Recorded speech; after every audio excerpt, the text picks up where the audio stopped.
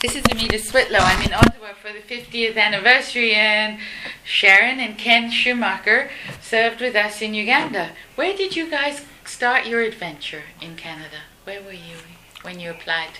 We were at university in Western Ontario. Western Ontario. Yeah. But we're from the Toronto area. Toronto area, both of you? Yes. Were you married already? Yes. Oh, okay. So what made you decide to apply to go with CUSO? Historically, we had association with Mennonite Central Community. Oh, they which did had great work. a voluntary organization. Yeah. So we had that orientation, and then just a natural interest in service. Yes, doing something. Yeah. What were you trained as? I was working as a agricultural mechanic. Ah, okay. I saw you on the list. Okay. Yeah, and you, Sharon? I was just a primary school teacher. CUSO accepted me just because they wanted Ken. Yes, okay. Yes. And where did you go and serve? We went to Kasese in Uganda. Kasese. It's a little town at the end of the railway line, right at the foot of the Ruwenzori Mountains. Tea. Is there tea there? Kasese. Yes. Well, coffee. Kasese's really a town in the flats.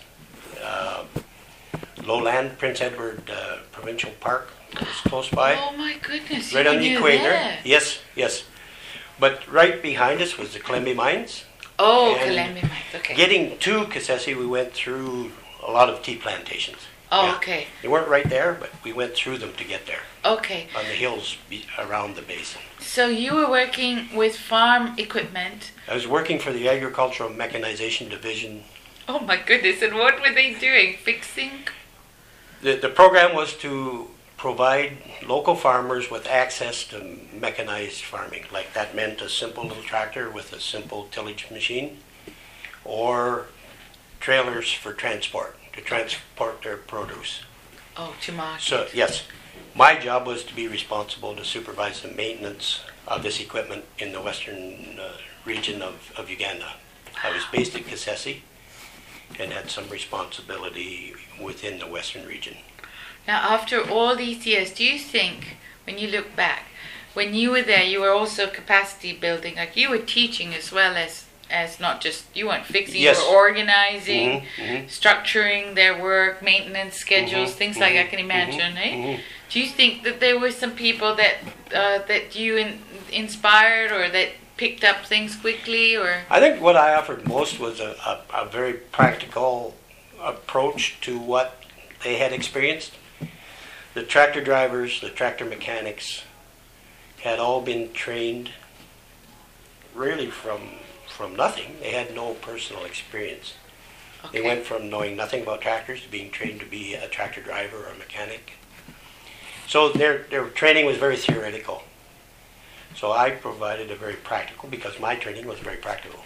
Ah, okay. So that's the immediate technical thing that I think I best supplied. Yeah. The organizational thing was a pretty big British influence, so that wasn't my forte, but the practical part was what I thought I did best, and just relating to people. Fantastic. From the CUSO point of view, the post I filled had previously been filled by an expat from England. It was a contractual position, and I felt my role as showing the local people I was dealing with as somebody different.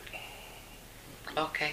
As someone from another country, someone different than the contractual person that had been With in my role previously. Yeah, less colonial point of view, more just, collaborative, more.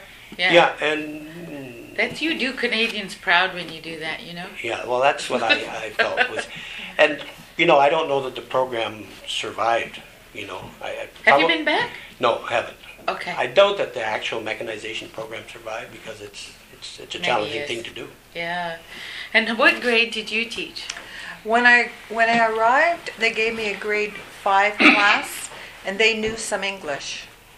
That was the last term of school.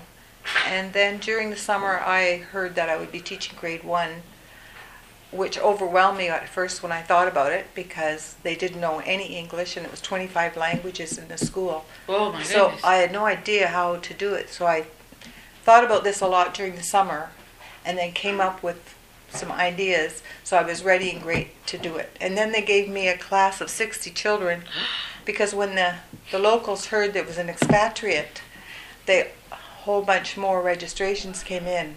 Wow. And so I had a class of 60. But because they were not used to television and whatnot, it was easy to keep their attention, much easier than a class in Canada. Absolutely. So it was quite It's quite rewarding yes, that it way. was. Yes. Have you seen that movie called The First Grader yet? No. I would recommend it. Oh, Go yeah? see it. It'll take you back in time to one of those classrooms. Okay. It's brilliant. It's set in Kenya. Really? Oh, Yes. that should be good. Yeah, I think the United Nations Millennium Development Goals for education was part of what you were achieving then. It's 2015 and we haven't got there yet. Lots of work to do. Mhm. But I want to say on behalf of QSO VSO, I know sometimes RVs don't think that they have transferred skills and they don't think they've impacted people, but indeed you have. You just don't know who yet. One day you'll find out. We know we gained from the experience. We gained. You did. Oh, for Yes, sure. yes. Yeah. Yeah. I mean, that's the special part about Canadians. They go over there, come back, even special, even more special. Thank you for your service. Well, thank you. Welcome.